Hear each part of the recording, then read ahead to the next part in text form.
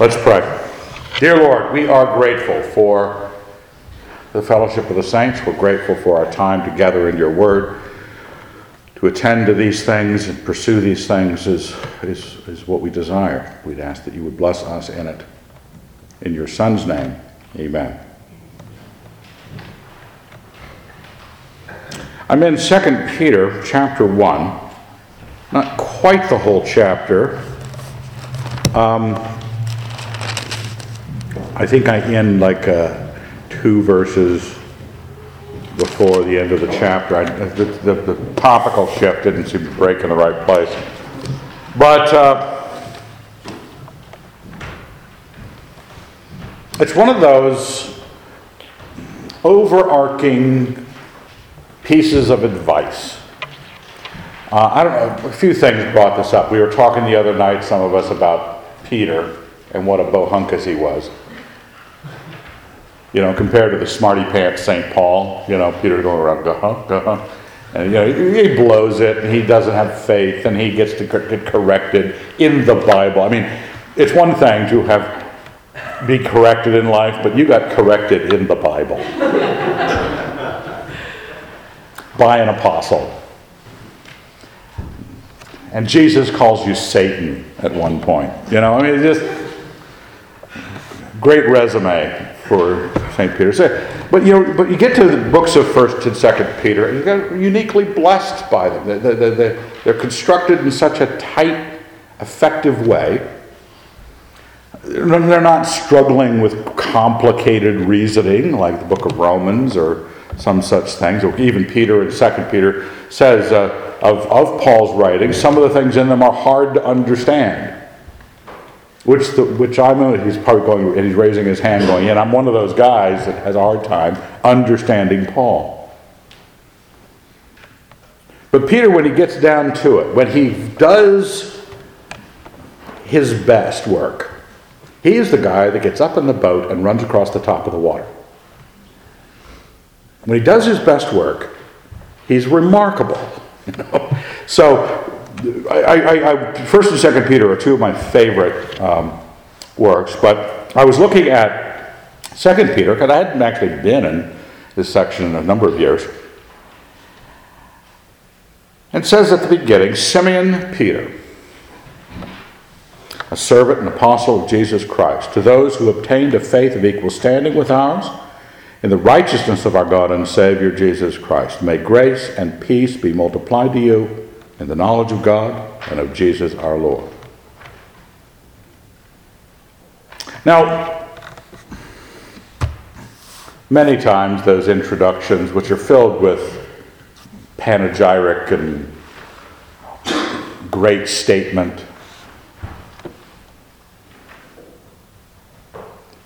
we gloss over, get into the text, get into the meaning of the passage. But he's laying actually a groundwork in the greeting that he's going to develop in the major part or the body of the chapter. So let's take a look at it. One of the things that I had on my mind this week, I had a call from an old friend, and he was asking, I know what should be most important to me.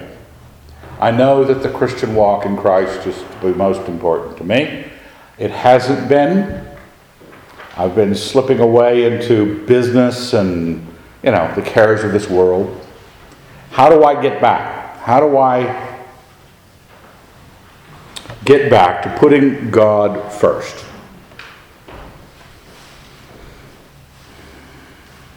And one of the things that we covered in the discussion is having in mind not just the pious statement of having God first, right?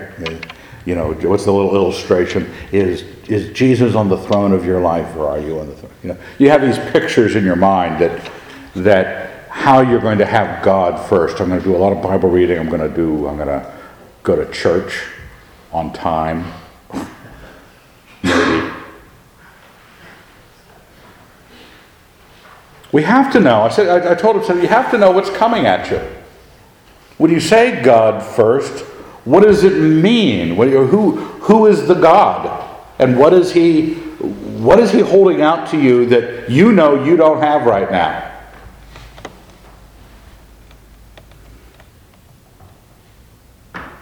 Where all of us, in Christians have been in various stages of ennui or malaise, one of those two words that you don't get to use often. Kind of a dullness. We know we're Christians. We know we've obtained a faith of equal standing. It's the same faith that, Peter had.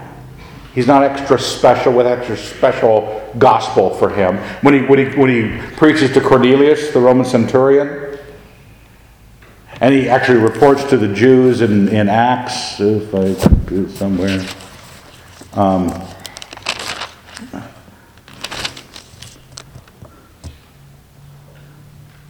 And he's reporting to the Jews afterwards in Acts 11.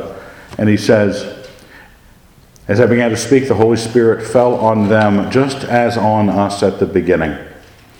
And I remember the word of the Lord, how he said, John baptized with water, but you shall be baptized with the Holy Spirit. If then God gave the same gift to them as he gave to us when we believed in the Lord Jesus Christ, who was I that I could withstand God? Very early in Peter's ministry, he's looking at this first ministry to the Gentiles, and he's seeing their coming to grace in Christ by faith to be the same as his own, and the same as the rest of the apostles. And that's where we stand. We've all passed from death to life. Those of us who are Christians have passed from death to life by faith in the Lord Jesus Christ. It's the same faith of equal standing. It is about the righteousness of our God and Savior Jesus Christ. That's why we became Christian, because we weren't righteous, and he was. He was expecting it. There was a last judgment. So you got forgiveness of sins and life eternal, solved the righteousness problem.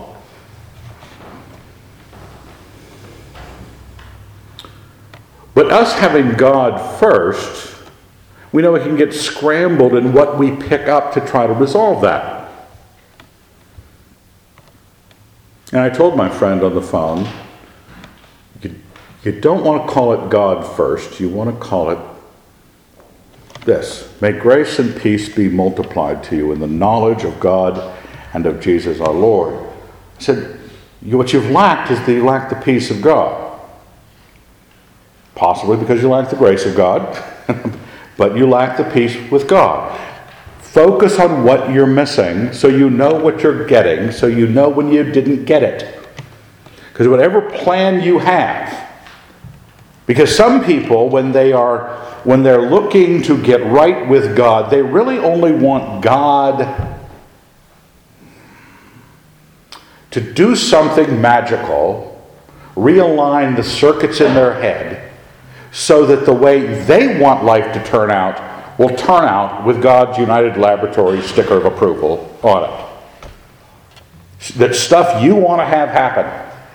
Your romance, your job, your future, your family, you want it all to turn out the way you want it to turn out. So you need God to be this vague first in your life.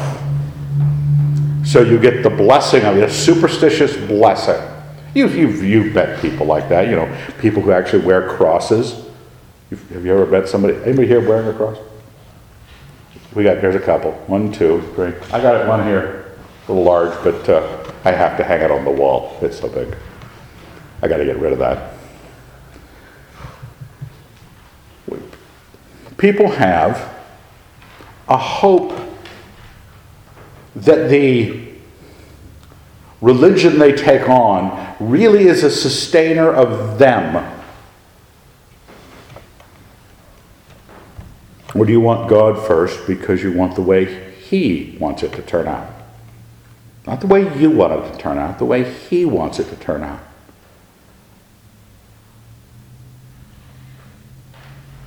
This whole thing, this Christianity thing, is this righteousness of God and Savior Jesus Christ. This whole thing is in the knowledge of God and of Jesus our Lord. And you have to ask yourself, do I want grace and peace multiplied? Do I want what he wants of me? Not do I want God who just steps into your life, elbows into enough room, enough areas of your day, then he leaves you alone for the rest of the time so that your interests and your life can be led. Verse 3, his divine power has granted to us all things that pertain to life and godliness. He's encouraged you to think that grace and peace could be multiplied to you in the knowledge of God. Grace and peace. Do you want grace and peace? Do you want this effect? His divine power has granted that everything that could build that life, build that godliness, is available to you, interestingly enough, through the knowledge of him. So, some people want to have a jumping enough worship service. Some people want to have a romantic enough notion of Jesus. Some people, have to have smells and bells or whatever it is that is the emotional leverage in their life to make them feel strongly about God so that they feel God is doing something in their life. So that they feel he is first. He says, no, his divine power has granted you everything through something, through knowledge of God. Not just knowledge of stuff. Not just knowledge of religious stuff. Knowledge of him who called you in his own glory and excellence. By which, that knowledge, he has granted to us his precious and very great promises. So his divine power to produce life and godliness in every area is ministered to you by the knowledge of God in his glory and excellence. And that knowledge of God and his glory and excellence has granted you the promises of God. And they are great, great promises.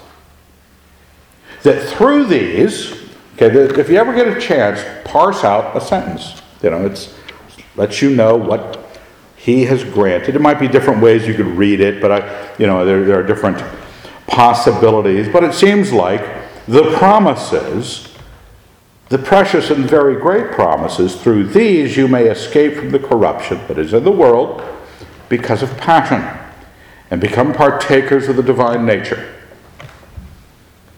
That's where we wanted to go, right? We wanted the divine nature, grace and peace. We want to be conformed to the image of Jesus Christ. Ephesians chapter 1. We want to get there, and he's told you this. He says, okay, I've got the faith of equal standing with the apostles. I should have the right target goal. I need grace, I need peace. God has provided his power to the equation through my participation in the knowledge of God. And in the knowledge of God, I have learned his very precious and very great promises. And those promises grant me the escape from corruption, which I don't want in my life. You don't want to keep any corruption, and it's in your life because of passion. You know me. I don't hide my one feeling very well, which is passion's a bad thing. Well, not a bad thing. Passion's a ineffective inertial force. Ineffective for holiness. Because of passion, if I follow passion, I'm going to be up the creek. Corruption's in the world because of passion. People do what they want to do, what they have urged to do. And if I escape from the corruption, I become partakers of the divine nature.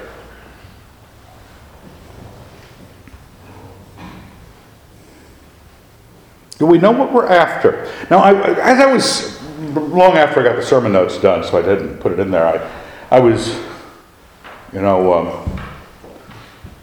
milling about. I think it was here at the church. I was already here, and people were here, and I was walking around. But I was thinking about the passage a little bit. And I was struck by how this passage is about what you should think about, you, the saint, should think about, regarding your life, which is your life to think about.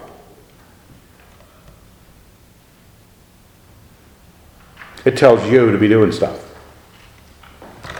Now, I don't know if All Souls Christian is just one lazy church. We don't do a whole lot for you.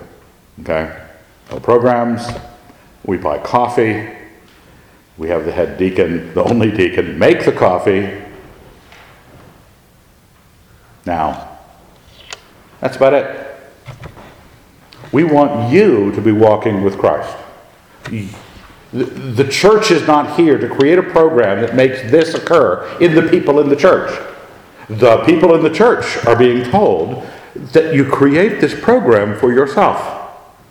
You create this desire to become a partaker of the divine nature.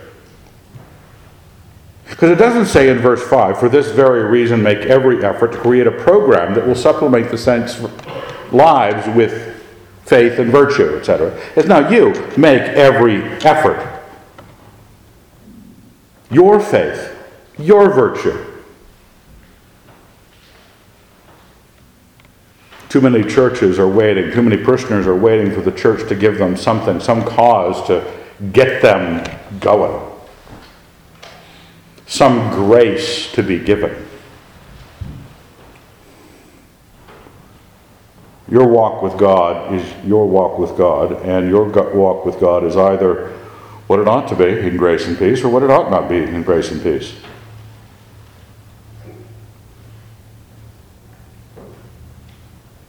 But he tells you for this very reason, verse 5.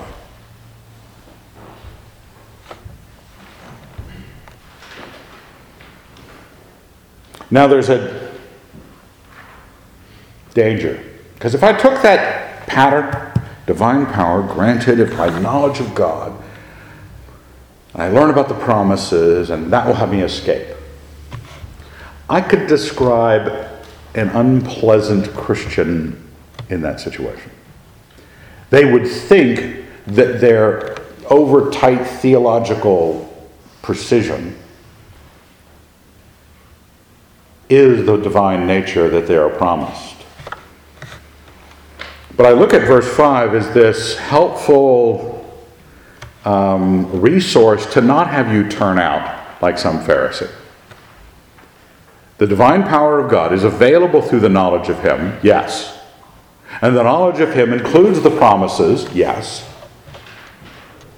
which point me to escaping the corruption of the world. Through these, I can escape the corruption because I recognize the promise and I become of divine nature. People that are rationalist or smart or want to go on to more and more knowledge can end up being really difficult in the church. For this very reason, make every effort to supplement your faith with virtue. It's almost like this is a different or a preceding piece of advice. Now, why do I say it's a preceding piece of advice to that God's grant of His knowledge being such a change for you that you become partakers of the divine nature? That out the other end, you're going to look great. Well, because at the end of this section, this paragraph, verse 8, because he says, for if these things are yours and abound, they keep you from being ineffective or unfruitful in the knowledge of our Lord Jesus Christ. Because the previous paragraph had recommended a knowledge of our Lord Jesus Christ. Right? You get the grant of God's power to all things of life and godliness through the knowledge of Him, by which He granted you the very precious and great promises, that you could escape the corruption of the world because of passion and become partakers of the divine nature. That won't happen. Because ineffective and unfruitful is what's going to happen if you don't have the list in verse 5 through 7. Because if these things are yours, and at a level of what you only call abundant. Now, you know me. I'm big on abundance. I'm big on so much abundance I waste stuff.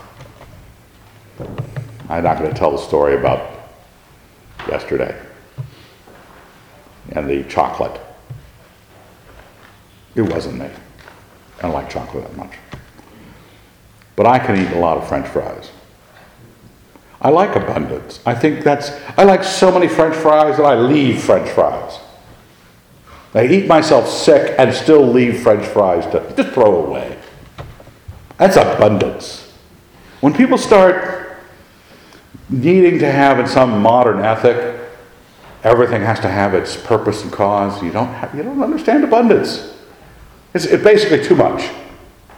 Too much of these things. If these things are yours and abound, a lot of them, they will keep you from being ineffective and unfruitful. And whoever lacks these things, verse 9, is blind and short-sighted and has forgotten that he was cleansed from his old sins. So that's why I think that this basic task of finding the divine nature through the power of God and the knowledge of God and the promises of God. Okay? Power granted, knowledge provided, promises bringing about. I don't want that knowledge to be unfruitful. So, I have to go back to verse 5 and say, a supplement. Now, I don't take supplements. Anybody here take supplements? Some of you? Yeah. The usual suspects. The healthy people, not the pastor. I don't take supplements. But why does one take supplements? Well, you feel that something in your diet is not being provided adequately, so you're going to take a supplement. Simple. Make every effort to supplement. Because you might have an equal faith to St. Peter. You're supposed to supplement that faith with virtue. And supplement the virtue with knowledge. And knowledge with self-control. And self-control with steadfastness. And steadfastness with godliness. And godliness with brotherly affection. And brotherly affection with love. What a list. And to keep it from just ending up like a list of the prose text, I have it over here. Virtue, knowledge, self-control, steadfastness, godliness, brotherly affection. Love. That's a really nice person. That's a very enjoyable person to be around. That is no Pharisee. That is no difficult theologian. I was helping my dad this week, and he had just read the biography of Charles Finney. And there was an engraving of Charles Finney. It was on his desk, and I looked at it and said, oh my heavens. He looked like he hated everything. He probably didn't, but there were probably engravings taken from photographs, and people couldn't smile in early photographs because the exposure times were so long that people they couldn't smile or their face would move. So everybody look sour. So all the Christians look really sour. He especially so. We don't want to turn out to be the kind of person that Charles Finney looked like he was. He wasn't. He was a great evangelist. We want to be this person who is virtuous, knowledgeable, controlled, steadfast, dependable, right? Godly, affectionate to the saints, and full of love. Which is sort of the key to everything in the New Testament. I've got to take the moment to make sure that this process of the divine nature, if I want the divine nature, what God is like, or what God expects man to be like before him, if I'm going to find the power of God and the knowledge of God and the promises of God, putting aside the corruption because of passions, and making me like the Lord Jesus Christ, I have got to make every effort. That's what it says. For this very reason, make every effort. No, you don't wait till the church makes every effort. And why can't this church put on a program that takes care of this effort for me? You make every effort for this reason.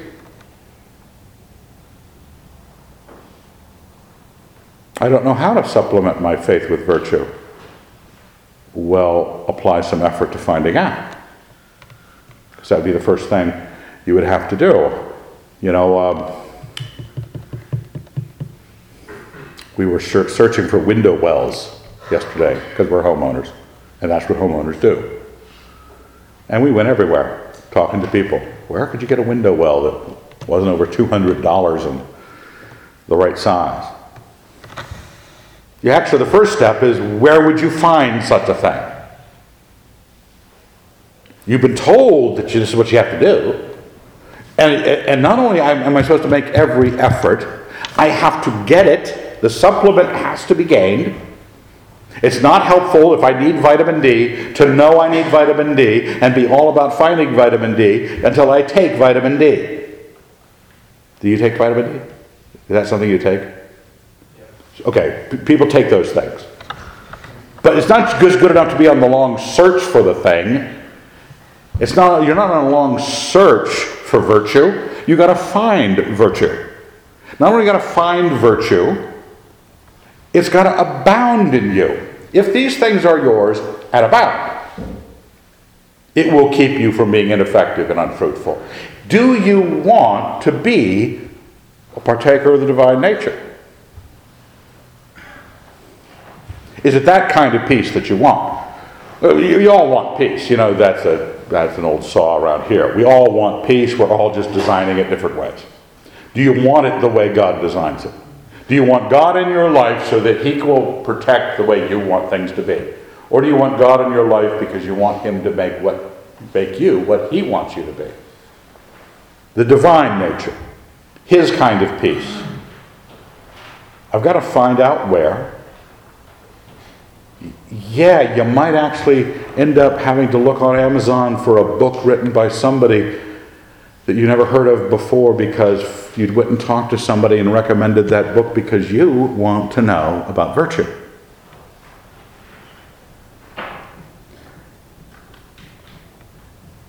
You want to know more than pop culture references.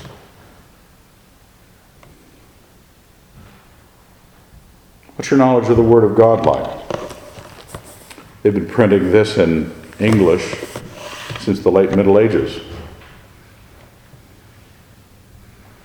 You probably have a few copies around your own home in a translation that you enjoy, and it's still sitting there waiting to be encountered. Remember, if you lack these things and they don't abound, you're blind, short-sighted, and you've forgotten what happened to you. Because what did your faith do? Your faith brought about the forgiveness of sins. God stepped in with the death of His Son and did something to you, and you've forgotten that because you're about just getting enough Jesus, enough Christianity to build a partaker of, in my case, Evan's nature. Have you forgotten? Well, I like this list. I mean, it's self-control. It's all that stoic quality. I love that. Self-control. Controlling yourself. Brotherly affection. Different than love. There's a reason we're here in the same room, because I really wouldn't hang out with you otherwise. Because of brotherly affection. We know the same Lord. We care for each other. That's the great commandment that Christ brings that's new. You shall, loving the brethren. Different than just love for, the homeless guy on the street or love for your enemy. This is love for your brother or sister in Christ. Brotherly affection. And I really enjoy getting together with you guys. And if I didn't know the Lord, I wouldn't. You're not my kind of person. Some of you are into sports. I won't mention any names.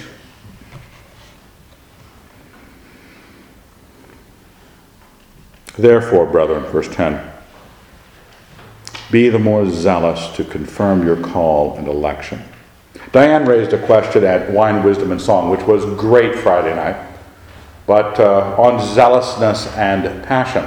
This is an interesting thing because the two concepts exist in the same passage. It tells me to be zealous, aggressive, after it. But it warned me about passion earlier, that on passion rests the corruption of the world.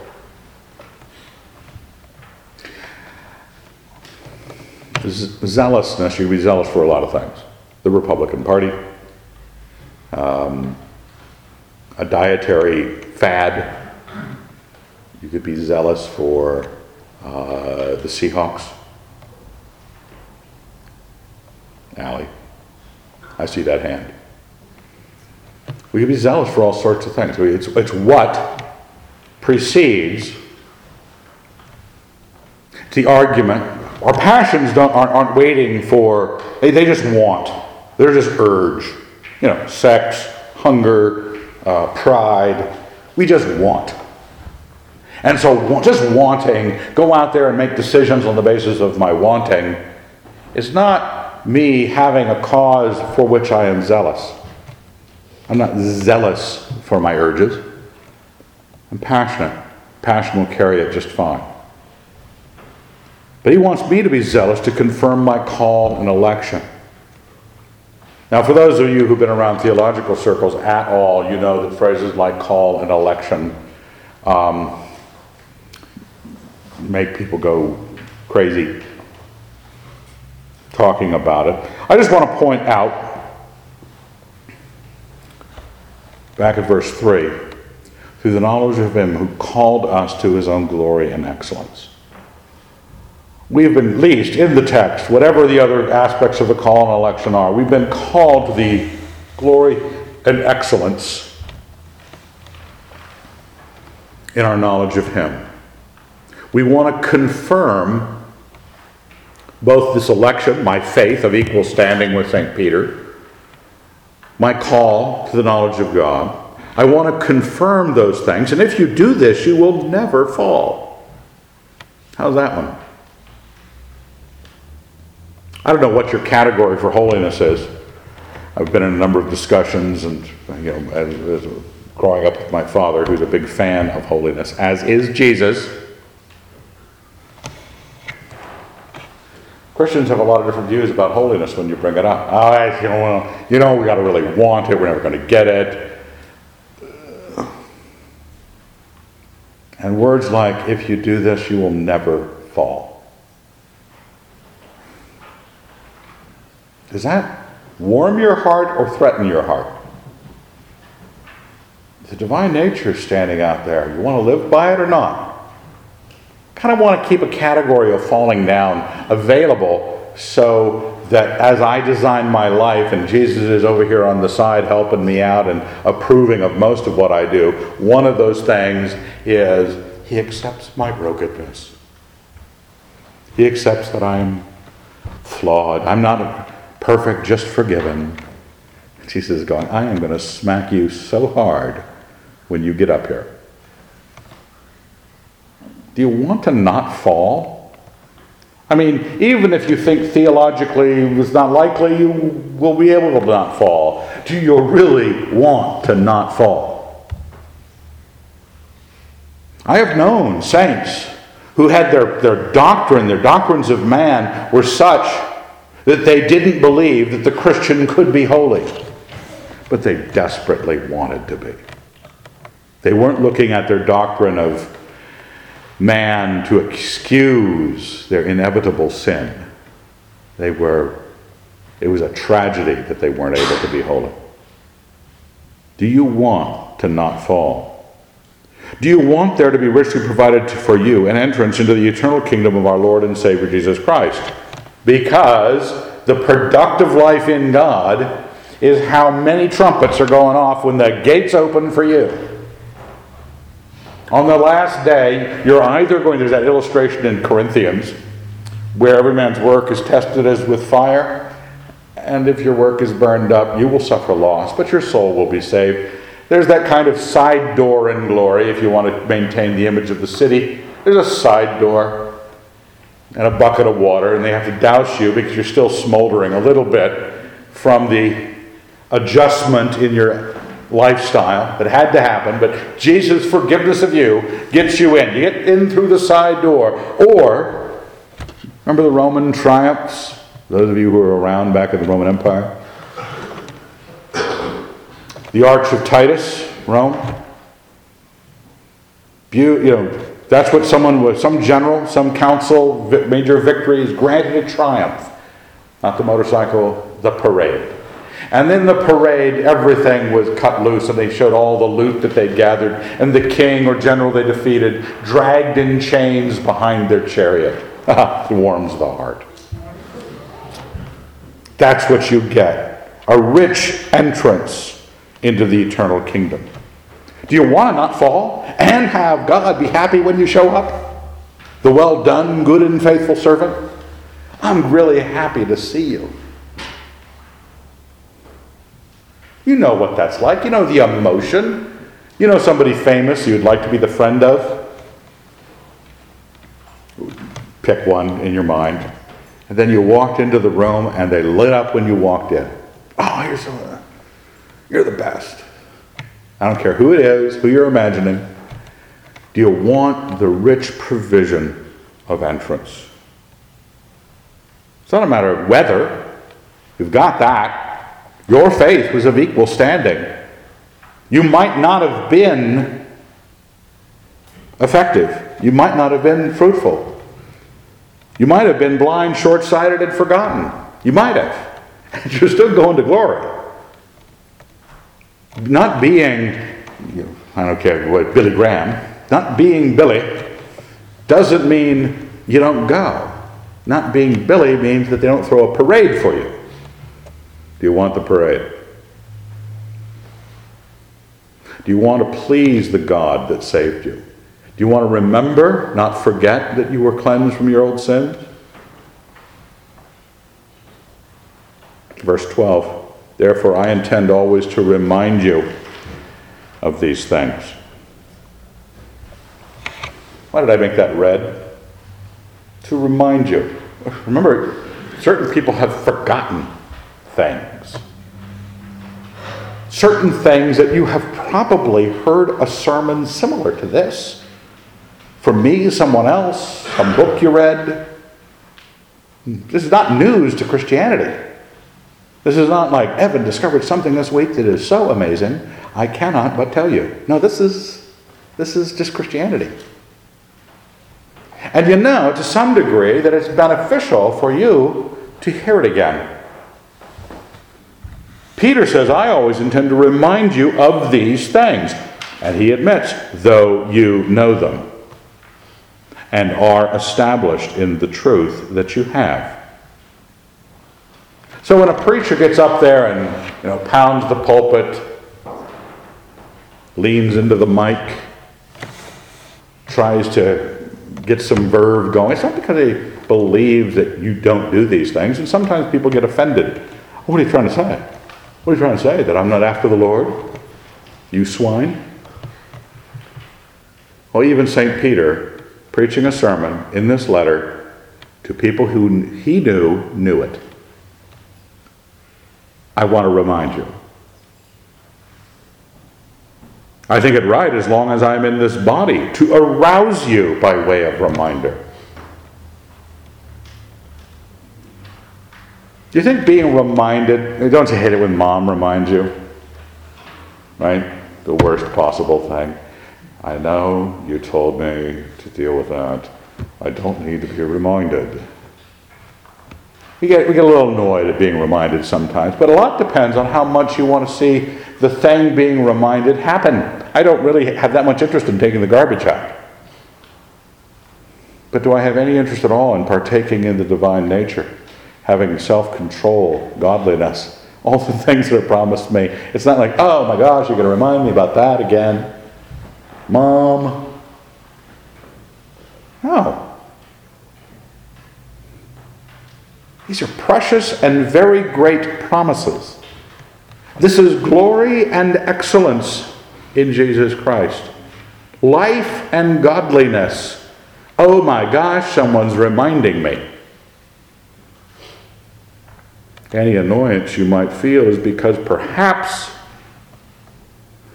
you have a higher view of your own arrangement of life. He wants to remind you. He wants to arouse you by the reminder. Since I know that the putting off of my body will be soon, as our Lord Jesus Christ showed me. Somehow Peter knew he was going to be martyred soon after this writing. And he says, okay, how am I going to do this? Oh, I'm going to write a book. Oh, I'll write a letter. That's how I'll do it. So not only, because the next saying he says is kind of odd, and I will see to it that after my departure, read dead, you may be able at any time to recall these things. At any time. And here we are, 2,000 years later, North Idaho, the edge of the empire, reading Peter reminding us. Because he said, I'm going to see to it that the Christians who care about the divine nature will have this reminder laid on their plate if they even choose to look at it.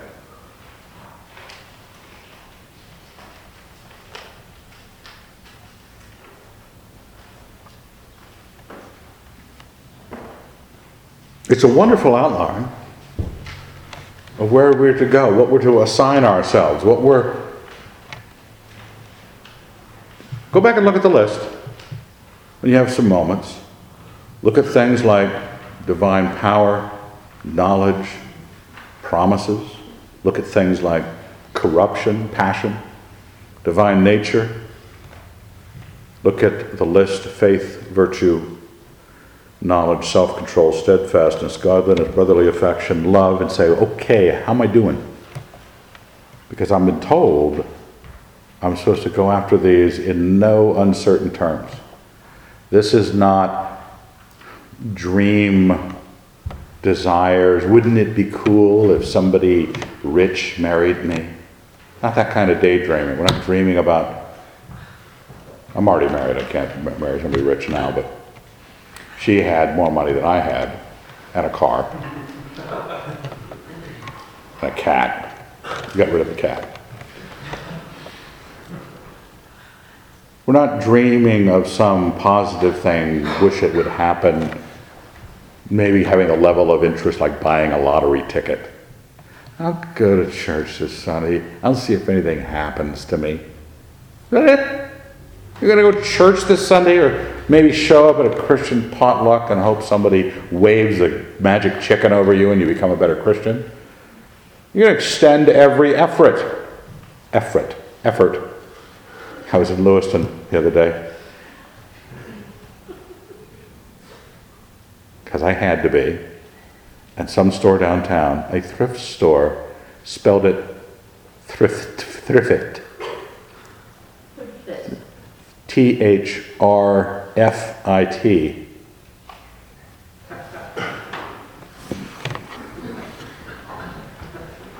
And here I'm pronouncing effort poorly. I should make every effort to pronounce effort correctly so that you will make every effort. The effort. How did that effort? There's an I in there. Pray for me. Verse 16, for we did not follow. You're supposed to be able to recall these things. This is a great, he just walked up to you and handed you the whole counsel of God. Said, hey, why don't you be about this? He says, look, we did not follow cleverly devised myths when we made known to you the power and coming of our Lord Jesus Christ. This is not complicated. What is it about that list, faith, virtue, knowledge, self-control, steadfastness, godliness, brotherly affection, and love, that you do not already understand? You already know what those words mean. And you have a suspicion of which three you're not doing. Or you don't know enough about, or you haven't pursued, or they aren't abundant in your life. You know whether or not you care, whether the divine nature is being given to you and the result of this knowledge you have. Because ineffective and unfruitful knowledge is possible. This is not reading Wittgenstein. This is not reading anybody. We were talking about this the other night. Maybe it was you guys were over. We were talking about the modern philosophers since Hume and Hegel and the other thing. Nobody reads them really anymore unless you get assigned it in school. But you still read Plato and you still read Aristotle. Because they make sense. You can understand what Aristotle says. Christianity is a very easy system of thought. You won't have to go very far before you're making really good sense out of what Paul says, Peter says, James says, the gospel writers, the prophets. It's not that clever. They aren't devised. But we were eyewitnesses of his majesty, for when he received honor and glory from God the Father, and the voice was borne to him by the majestic glory, "This is my beloved Son, with whom I am well pleased." We heard this voice borne from heaven, for we were with him on the holy mountain. Peter looks back to the transfiguration. He looks back to the actual effect of this being true, not merely, hey, this is a neat philosophy for life, why don't we be about, virtue? This is knowledge of our Lord and Savior Jesus Christ. This is not just knowledge, this is knowledge of our Lord and Savior. His glory and His excellence. Peter says, my relationship with it is, look, I'm a simple man, I don't understand things very well. This is a simple religion, and I also know it's true because I saw the glory. The voice came from heaven. This is my beloved Son. And then he says, we have the prophetic word made more sure.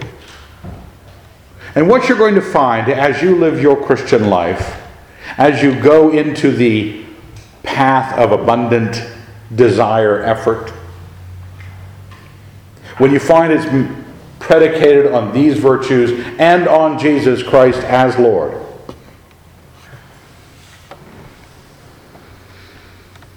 things become more and more sure. If people are not doing it, if they become blind, short-sighted, and forgetful, and ineffective and unfruitful, yes, as they get to be old Christians, they have all sorts of doubts. Just like men hit their midlife crisis and they go, what's the point? Well, if you've been learning the point of Jesus Christ, if you become partakers of the divine nature, I get my dad up a few times a week and bathe him and the like, and so I get to sit in the bathroom and chat with him as he's, showering or whatever. He is a wreck of a man, okay? Looks like somebody beat him with some axe handle.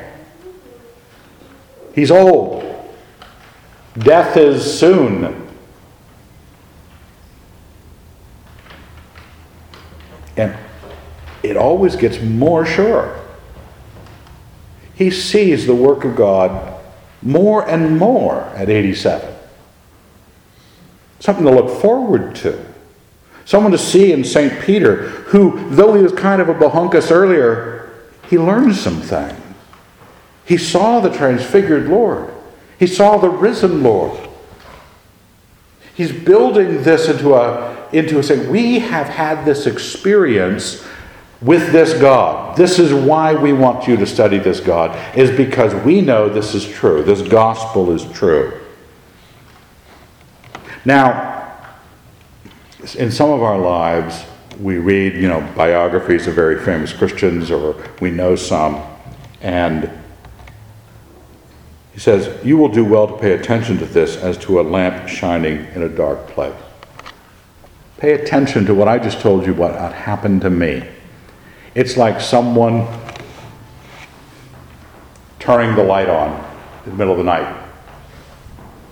It's nice to be able to have the light on in the middle of the night. Antiquity, there were no electric lights in the city. When the city lights went out, it was dark. So a lamp lit, a little oil lamp being carried around an ancient home, that was a remarkable feature of benefit. And you're grateful for it, that the lights are on. You're grateful you can flick a switch and all these lights come on. It's amazing. Middle of the night, it's dark, and the light is illuminating that room. And that's what our Christian lives in many cases are. It's a natural place for it to be. It's not wrong. He's recommending, listen to this, pay attention to this, as if it were a lamp in a dark place. But what's happening to Peter and what's going to happen to you is if you stand close to this lamplit, you're grateful, you're thankful that in this dark world with these dark things going on, Christianity is standing and the name of the Lord Jesus Christ is standing. But something's going to happen to you at some point. I don't know when, I don't know how. Until the day dawns and the morning star rises in your heart.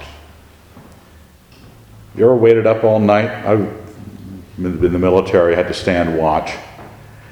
And nothing is more glorious. Not because sunrises are pretty,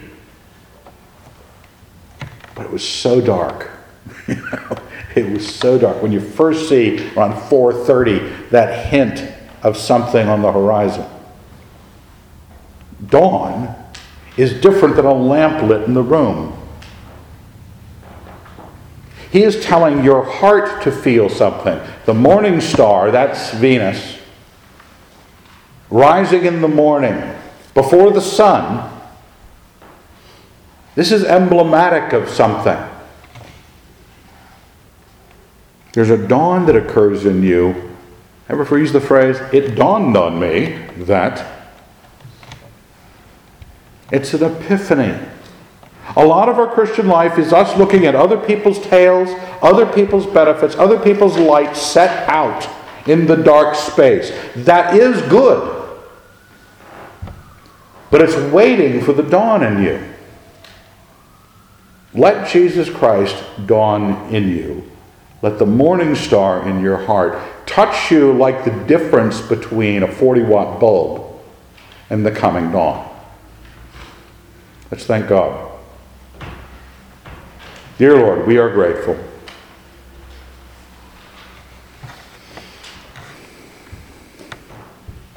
For not being in a religion that is cleverly devised, complex, unable for us regular folk to understand. We'd ask that you would bless us in it, give us pursuit, attend to the lights, waiting for the dawn, making every effort, Lord. We want your nature, we want the peace, we want the grace. Thank you. In your Son's name, amen.